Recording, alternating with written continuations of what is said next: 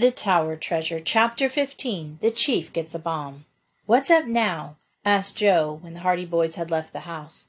"Chief Collig and Detective Smoot must miss that train." "But how?" "I don't know just yet, but they've got to miss it. If they reach the hospital tonight, they'll interview Jackley first. One of two things will happen. They'll either get a confession and take all the credit for clearing up the case, or they'll go about it so clumsily that Jackley will say nothing and spoil everything for Dad." The Hardy Boys walked along the street in silence. They realized that the situation was urgent, but although they racked their brains trying to think of some way in which to prevent Chief Collig and Detective Smoot from catching the train, it seemed hopeless. "Let's round up the gang," suggested Joe. "Perhaps they can think of something." The gang consisted of the boys who had been with Frank and Joe the day they had held the picnic in the woods.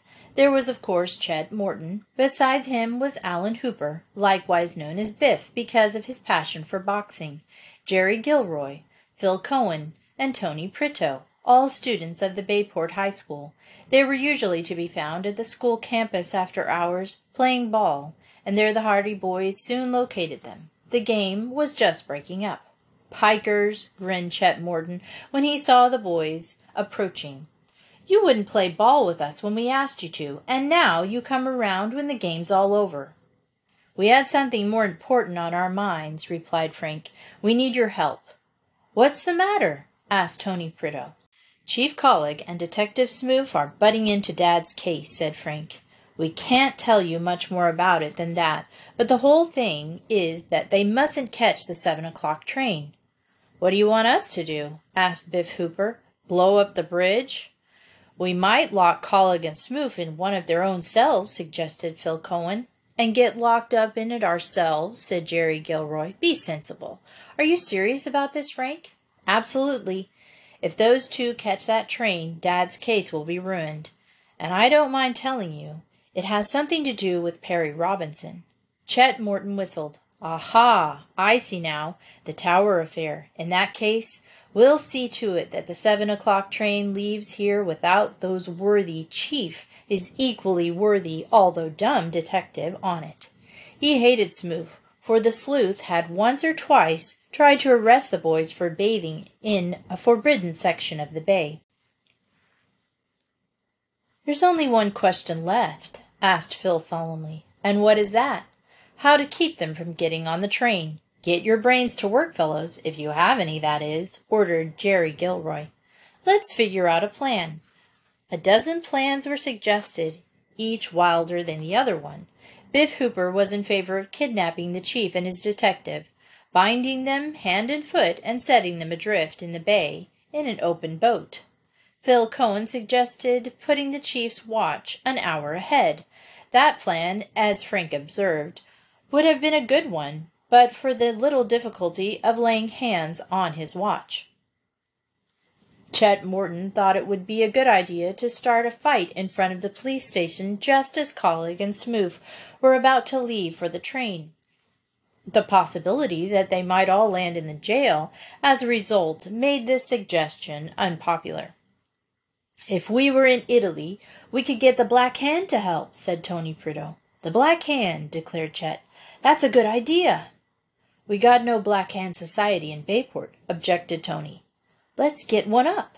Send the chief a Black Hand letter warning him not to take that train." "And if he ever found out who wrote it, we'd all be put into prison, I'm sure," pointed out Joe. "I'd like to put a bomb under that old police station myself." "Fine idea," applauded Tony. "Where we get the bomb?" "Leave it to me," announced Chet Morton mysteriously. "I'll get a bomb, a special bomb. I'll guarantee to keep the chief in town." "Not a real bomb?" asked Frank. "Nope," said Chet. "Listen to me." Chet proceeded to lay forth his plan in a stealthy whisper. It was received with chuckles and murmurs of admiration. His companions clapped him on the back, and when he had finished the boys hastened down the street towards the Hardy home.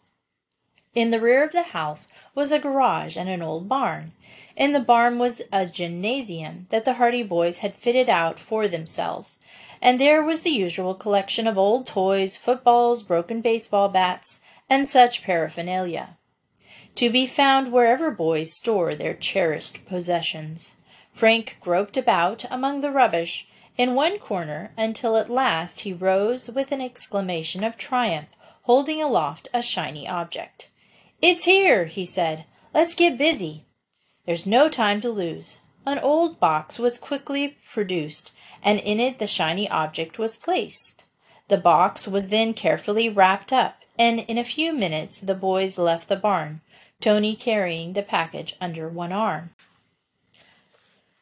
Tony took the box with it under his arm towards Rocco's fruit stand. The boys made their way. Rocco was sorting over his oranges when they approached. Tony hung in the background while Chet stepped boldly forward.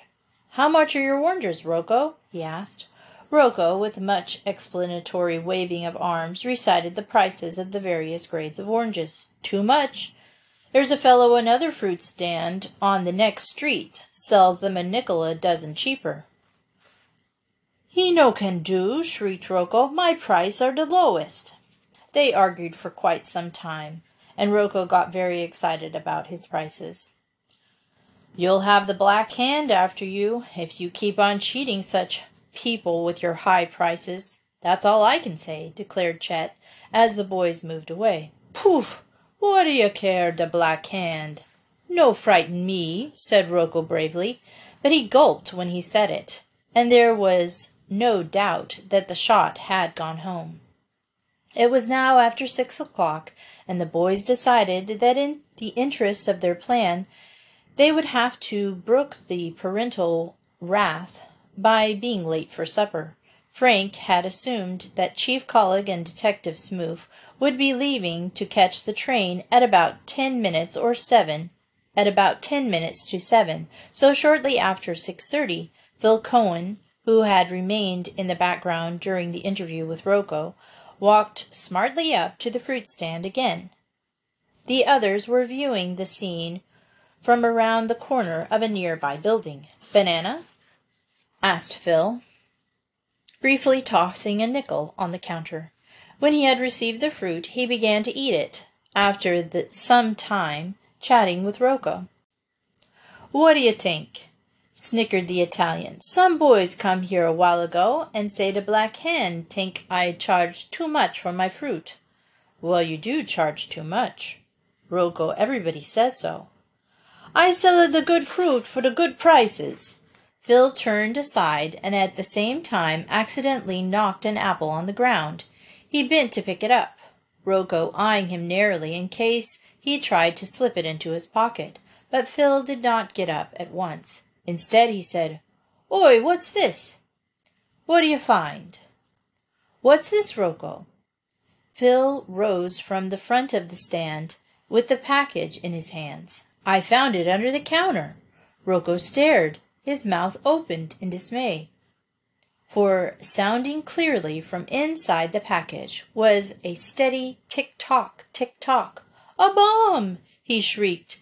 "Put 'em down!" Whereupon he scrambled wildly over the array of fruit at the back of the stand, knocked over a tray of oranges, and went sprawling over the opposite counter, roaring "Police!" at the top of his lungs. Phil, with a fine imitation of fright, put the package on top of the counter and fled. Rocco, in his white apron, was dancing about in the middle of the street, yelling, "Bombs! Police! The Black Hand!" He reached the doorway of the police station just as Chief Collig and Detective Smoot were leaving for the train, panting with fear and excitement. Rocco implored them to save him from the Black Handers who had put a bomb under his fruit stand. "The bomb, she go tick-tock," he wailed. "She blow the stand to pieces." "A bomb!" exclaimed Chief Collig. "Surely not in Bayport." "I always thought there were Black Handers around here," said Smoot. "She blow up the fruit stand. Come quick." Chief Collig and Detective Smoot followed Rocco to the corner. Then they peered round until they could see the deserted fruit stand with the package on the counter. "You say it goes tick-tock?" "Just like the clock." "Must be a bomb, all right," said Smoot. "They run by clockwork." Might go off any minute, observed the chief. I hate to go near it. Smoove, you go, and pour a bucket of water over it. Me? Yes, you. You're not afraid, are you? No, I'm not afraid, muttered Smoove, mopping his brow, but I got a family to think of. Coward, said Chief. I'd do it myself, only it wouldn't be right, seeing you're my subordinate officer. Bad for discipline. The worthy officer stared at the package on the fruit stand counter while Rocco danced with impatience. Neither Collig nor Smoove dared approach any closer. But they realized something must be done. Where's Riley? Asked the chief at last. Out on his beat, around the corner. Get him. Smoove departed hastily, glad of the chance to get away from the vicinity of the supposed bomb. He was some time in locating Con Riley, and when at last that minion of the law was escorted back to the chief, 7 o'clock had come and gone. So had the train. Chapter 16. A Confession. Riley, ordered the chief, see that package on the counter of the fruit stand? Go and get it and pour a pail of water over it. Huh? Exclaimed Riley, gaping. Pour a pail of water over it. Riley took off his helmet and scratched his head. He began to wonder if his chief's brain had been affected by the heat. Don't stand there staring at me, snapped Collig. Hurry up and obey orders. This is the meanest job I ever got, observed Con Riley, but he ambled across the street, wondering why a crowd of people had collected, for word had quickly spread that the bomb had been found under Rocco's fruit stand, and when he reached the package he inspected it wonderingly. Maybe she blow him up to little bits, suggested Rocco fearfully. He has insurance, said Chief Collig. We'll give him a fine funeral, observed Smoove. Con Riley hunted about the fruit stand and found a pail, and then he went up the street until he located a tap. Finally, with the pail full of water, he went back to the fruit stand and dumped the water over the package, and stood awaiting further orders. Soak it again, roared the chief, who was taking no chances. Con Riley sighed, but he did as he was told. For 5 minutes he was kept busy dumping innumerable pails of water over the package. Only then did Chief Collig and Detective Smoove venture forth. Then, with fear and trembling, Chief Collig handed the package to Smoove and bade him open it. Smoove's hands were shaking so that he could scarcely tear apart the covering from the water-soaked parcel. The chief withdrew to the safe distance. Con Riley, who had just been told by a friendly crowd that he had been pouring water over a live bomb, was trying to achieve a sickly smile as the crowd congratulated him on his bravery. Detective Smoove opened the package. The covering fell away, and the cardboard box, dripping with water, tumbled apart. A bright object fell to the pavement with a clatter. Everybody jumped. But there was no cause for fear. The bright object was nothing more harmful than an old alarm clock. The Hardy Boys and their chums mingled with the crowd, roared with laughter, and when the crowd saw how Chief Collig and his assistant had been duped, they joined in the merriment. An alarm clock, roared someone. They thought an alarm clock was a bomb. Pouring water over an alarm clock. Chief Collig and Smoove returned to the police station with all the dignity they could muster under the circumstances. The crowd howled and whooped with laughter. The Hardy Boys went home smiling. The 7 o'clock train had left half an hour before. Their father was making the trip to the city without the interference of the chief and his assistant Smoove. Finton Hardy returned home late that night, and at the breakfast table next morning he was in high spirits. Solved another mystery? Asked Mrs. Hardy happily, as she poured the coffee.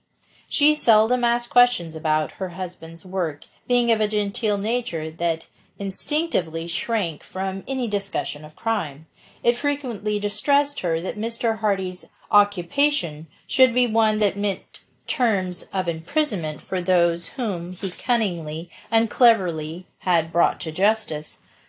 But her husband's attitude this morning was so unmistakably jubilant that she was glad, for his sake, that he had scored another success.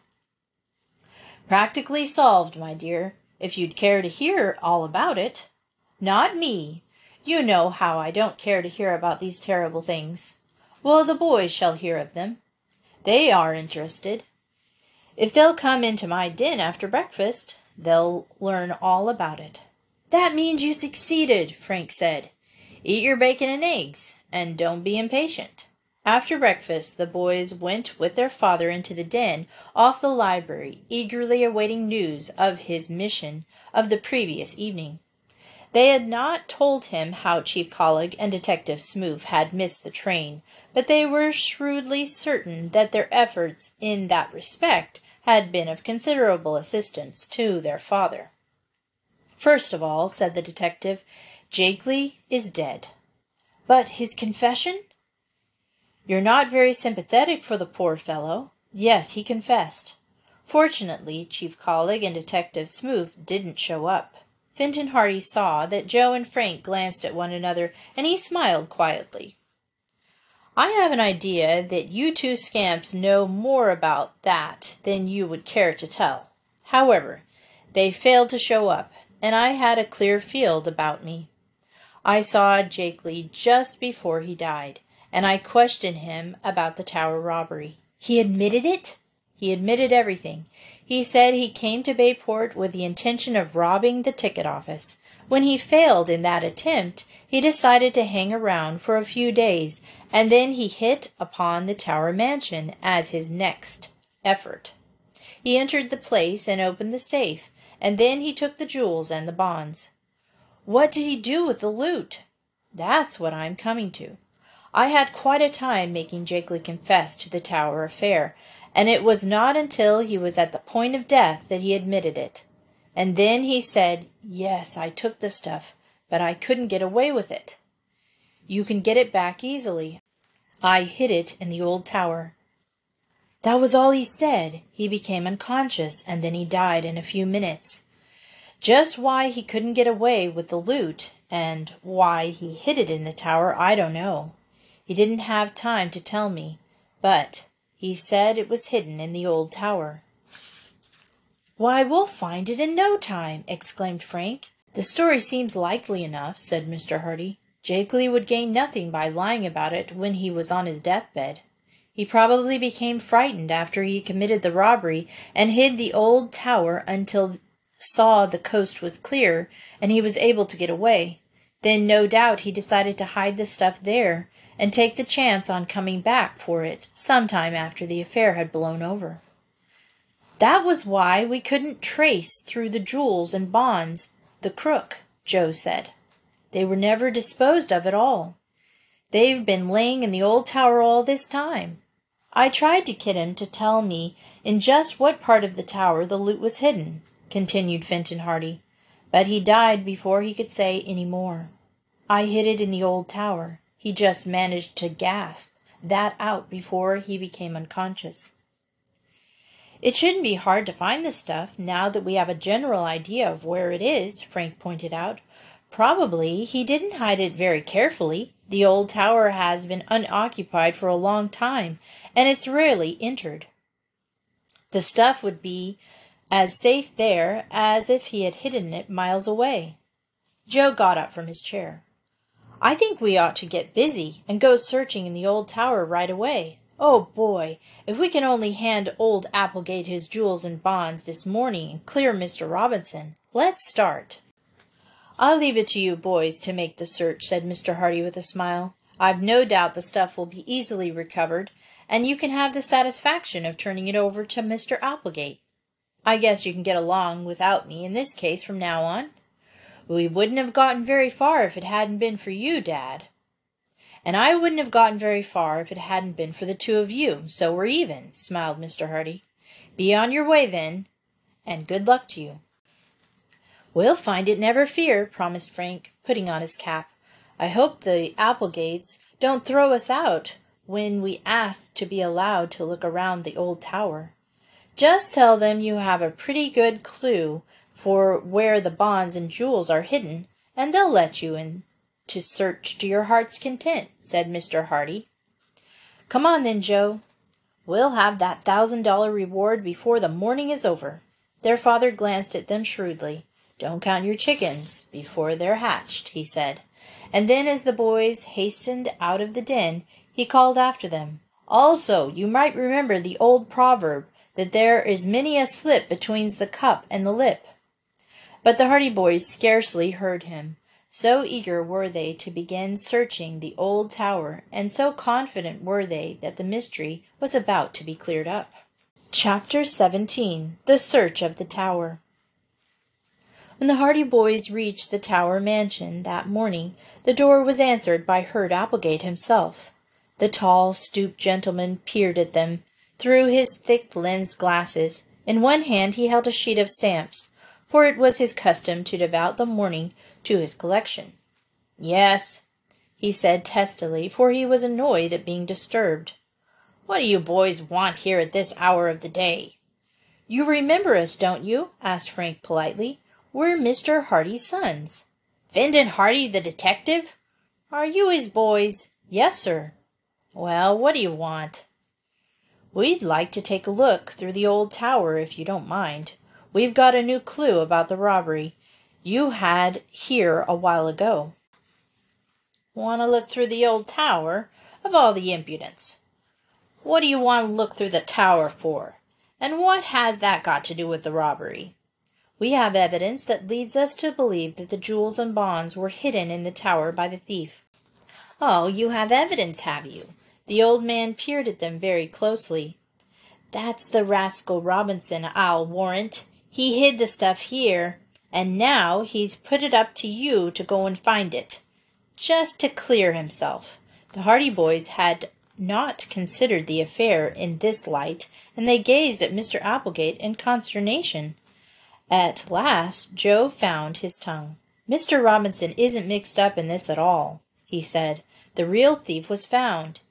He said the stuff was hidden in the old tower. If you will just let us take a look around, we'll find it for you." "Who was the real thief, then?" "We can't tell you that just now. Wait till we find the stolen goods, and we'll tell you the whole story." Mr. Applegate took off his glasses and wiped them with his handkerchief. He glared at the boys suspiciously for a moment, and then he called out, "Adelia!" A high, crackling voice from the dim regions of the hallway answered, "What do you want?" "Come here a minute." There was a rustle of skirts, and then Adelia Applegate, maid and sister of the owner of the Tower mansion, appeared. She was a faded blonde woman of thin features, and she was dressed in a gown of fashion 15 years back, in which every color of the spectrum fought for supremacy. "What's the matter now?" she demanded. "Can't a body sit down to be having a bit of sewing without you hollerin' at them? These boys want to look through the old tower." "What for?" "Up to some mischief, I'll be bound. They think they can find the bonds and jewels." "Oh, they do they?" sniffed the old woman. "And what would the bonds and jewels be doing in the old tower?" "We have evidence that they were hidden there after the robbery," replied Frank. Miss Applegate sniffed again and viewed at the boys with suspicion. "As if any thief would be fool enough to hide them right in this old house." "These are Mr. Hardy's boys," exclaimed Herd Applegate. "He's the big detective, you know." "All detectives," said Miss Applegate, "are nosy, always prying into other people's affairs." "We're just trying to help you," put in Joe politely. "Go ahead, then, go ahead," said Miss Applegate with a sniff. "Come around at the hour of the morning, disturbing honest folks. Go ahead and tear the whole tower to pieces, if you like.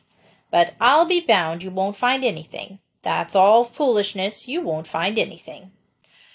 Consent having been given, Herd Applegate led the way through the gloomy halls and corridors of the mansion towards the old tower. He was inclined to share his sister's view that the boys' search would be in vain. "Might as well save yourself the trouble," he declared. "You won't find anything in the old tower. If anything's hidden there, it's been taken away by this time." "We'll make a try at it anyway, Mr. Applegate." Don't ask me to help you. I've got better things to do. Just got some new stamps in this morning, and you interfered with them as I was sorting them around. I've got to get back to my work." The man led the way into a corridor that was heavy with dust. It had not been in use for a long time, and it was bare and unfurnished. Leading off this corridor was a heavy door. It was unlocked, and when Mr. Applegate opened it, the boys saw that a flight of stairs lay beyond them. "There you are. These stairs lead up into the tower. Search away. You won't find anything." "I hope we do, Mr. Applegate," said Frank, "and I'm pretty sure we shall." "Yes. Boys are always going to do wonders. Go ahead, live and learn. Waste your time." And with that parting shout, Herd Applegate turned and hobbled back along the corridor, and the sheets of stamps were still in his gnarled hand. He was muttering to himself as he departed. The Hardy boys looked at one another. "Not very encouraging, is he, Frank?" "Not a bit of it. But it will be so much better for us if we get the stuff back for him. He won't think we were wasting our time." "Let's get up in the tower. I'm anxious to start." The tower was about 5 stories in height, as compared with the rest of the mansion, which had but 3 stories. The lower floor was empty. The floors and walls were heavy with dust. Frank and Joe first examined the stairs carefully for footsteps, but there was none to be seen. "That seems odd," remarked Frank. "If Jakeley had been here within the past month, you'd think the footprints would still show. By the appearance of this dust, there hasn't been anyone in the tower for at least a year. Perhaps the dust collected more quickly than we think. It may have been covered his footprints over even in a couple of weeks." An inspection of the ground floor revealed the fact that there was no place where the loot could have been hidden, save under the stairs, and there was nothing in that place of concealment. Accordingly, the Hardy boys ascended to the next floor, finding themselves in a room as drab and bare as the one they had just left. Here again the dust lay heavy, and murky windows were thick with cobwebs. There was an atmosphere of age and decay about the entire place. It seemed to have been abandoned for years. "Nothing here," said Frank, with a quick glance around. "On we go." They made their way up the next floor, after again poking about under the stairs, but again without success. The next room was a duplicate of the first. It was bare and cheerless, deep in dust. There was not the slightest sign of a hiding place, much less was any indication that anyone had been there for years. "Doesn't look very promising, Joe." "Still, he may have gone right up to the top tower." So the search continued, until at last the Hardy boys had reached the top of the tower. Here they emerged into the open air, coming through a trap door that led to the roof from the upper room. They were now standing on a platform, and far below they lay the city of Bayport. To the east was Barmet Bay, the waters sparkling in the sun. The platform was quite bare. The stone walls gave no opportunity of a hiding place. Their search had been in vain. "We were fooled, I guess," Frank admitted. "There hasn't been anyone in this tower for years." "I knew it as soon as I saw there were no footprints." The boys gazed moodily down over the city, then down over the background of the tower mansion. The roofs of the mansion itself were far below, and directly across from them rose the heavy bulk of the new tower. "Do you think he might have meant the new tower?" exclaimed Joe suddenly. "Dad said he specifically said the old one." "But he may have been mistaken. In the darkness and everything, perhaps he didn't know the difference." "That's possible, too. It's certain that he didn't hide anything in this tower, at any rate, although why he should say the old tower." "Let's ask Mr. Applegate if we can search the tower now." "What a fine chance we have! He'll crow over us now in real earnest when we go back and tell him we didn't find anything. He'll say, 'I told you so,' and we'll try to get into the new tower, he'll just laugh at us. It's worth trying anyway. We can tell him the whole story about Jakely. That ought to convince him, and besides, his words won't hurt us. Disappointed, the Hardy Boys descended through the trap-door, and then made their way down through the tower until at last they were in the long, gloomy hallway again. Their clothes were covered with dust, and their hands and faces were grimy. Slowly they trudged back into the main part of the mansion again, and there they met Adelia Applegate, who popped out of the doorway as they were passing, and cackled with delight. "So, they're the fine boys who were going to find the stolen stuff for us, huh?" she exclaimed, in her crackled voice. "So these are the boys who were so sure it was hidden in the old tower. Well, well, and they didn't find anything after all." "I'm afraid we didn't, Miss Applegate," Frank answered with a smile. "But if you and Mr. Applegate will let us tell our story, I think we can convince you that we really thought the stuff was hidden there. Even yet, I believe it is hidden somewhere in the mansion, probably in the new tower." "In the new tower?" she sniffed. "Absurd. I suppose you'll want to go poking there as well." "If it wouldn't be too much trouble." "It would be too much trouble indeed," she shrieked. "I shan't have any boys rummaging all through my home on a wild goose chase like this. You'd better leave right now, and forget all this nonsense." Her voice had attracted the attention of Herd Applegate, who came hobbling out of his study at that moment. "Now what's the matter?" he demanded. Then, seeing the boys, his face became creased in a triumphant smile. "Aha! So you didn't find anything after all. Ha ha, he. He began to chuckle, immensely pleased with himself. "I told you so."